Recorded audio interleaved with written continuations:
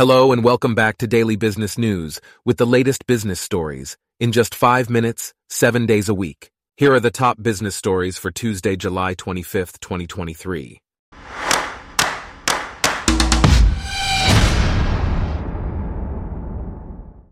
Today's episode is brought to you by Blogcast, your personalized audio feed, available on iPhone and Android.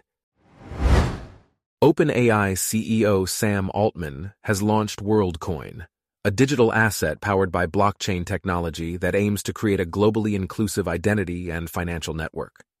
The project seeks to align economic incentives and human identity, potentially paving the way for global democratic processes and AI-funded universal basic income. Despite facing criticism for alleged deceptive practices in countries like Indonesia, Ghana, and Chile, Worldcoin has considerable potential and is worth watching.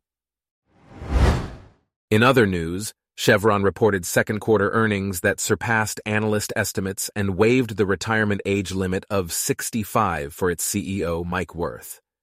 This move allows Wirth to stay in his position for longer, and his birthday will be celebrated later this year. Meanwhile, Reliance Industries, owned by Mukesh Ambani, plans to invest up to $122.24 million in a joint venture with Brookfield Infrastructure for data center projects in India. This investment comes at a time when India's data center capacity is expected to rise significantly as more people go online. The country's data centers market is projected to grow 40% annually and attract $5 billion in investments by 2025. Additionally, SoftBank Group is investing $100 million to establish a warehousing joint venture with Symbotic Inc. called Greenbox Systems. The venture will purchase $7.5 billion worth of Symbotic's AI-powered systems for its warehouses. This move aligns with SoftBank founder Masayoshi Son's goal of establishing his credentials in the AI field. Walmart is among Symbotic's important clients, with plans to implement its systems in all 42 of its regional distribution centers. In a local incident, the scaffolding from a nearby apartment building under construction collapsed onto Voldshanka ciders and coffee in Denver's Highland neighborhood. The cause of the crash is being investigated, but there were no reported injuries. The cidery will be closed until further notice but plans to reopen as soon as possible. According to Accenture, only 14% of small and medium-sized businesses are prepared to defend themselves against cyber threats. Malicious actors are increasingly using artificial intelligence to exploit vulnerabilities and launch creative phishing campaigns. Endpoint detection and response is an integrated cybersecurity technology designed to protect computers by continuously monitoring activity, alerting administrators about suspicious events, and offering automated remediation.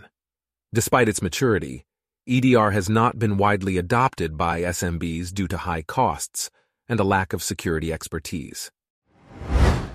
Moving on, the global cloud computing market is expected to reach $2.5 trillion by 2031, with North America leading the market for concentrated growth. Construction practices and strategies are evolving to meet the growing demand for cloud computing infrastructure, with a focus on innovation, energy efficiency, and sustainability. Tata Steel reported a 92% decline in quarterly profit due to weakness in its European operations. Group net income was 6.34 billion rupees, down from 77.65 billion rupees a year earlier. Sales fell 6.2% to 594.9 billion rupees. And a non-cash charge for deferred taxes on account of the British Steel pension scheme was also a factor. Tata Steel's European production fell 26%, while deliveries declined about 8%. In India, crude steel output rose about 2%, and deliveries climbed 18% year-on-year. Lastly, Vodafone reported better-than-expected quarterly service revenues, but its customer base in Germany shrank, highlighting the challenges faced by the telecoms group's new CEO. Group service revenue rose 3.7% to 9.1 billion euros in the 3 months to June 30th, driven by price increases in its home market and increased customer numbers. However, The increase in pricing led to a loss of over 120,000 customers for broadband services.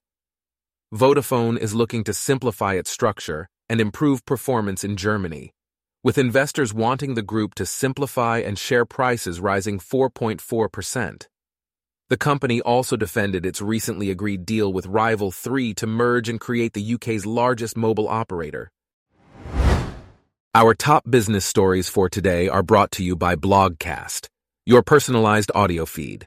Download the free Blogcast app on your iPhone or Android today. If you enjoyed this, please consider listening to our other podcasts: Daily Tech News, Daily Science News, Daily Lifestyle News, and Daily World News. Thanks for listening. Blogcast.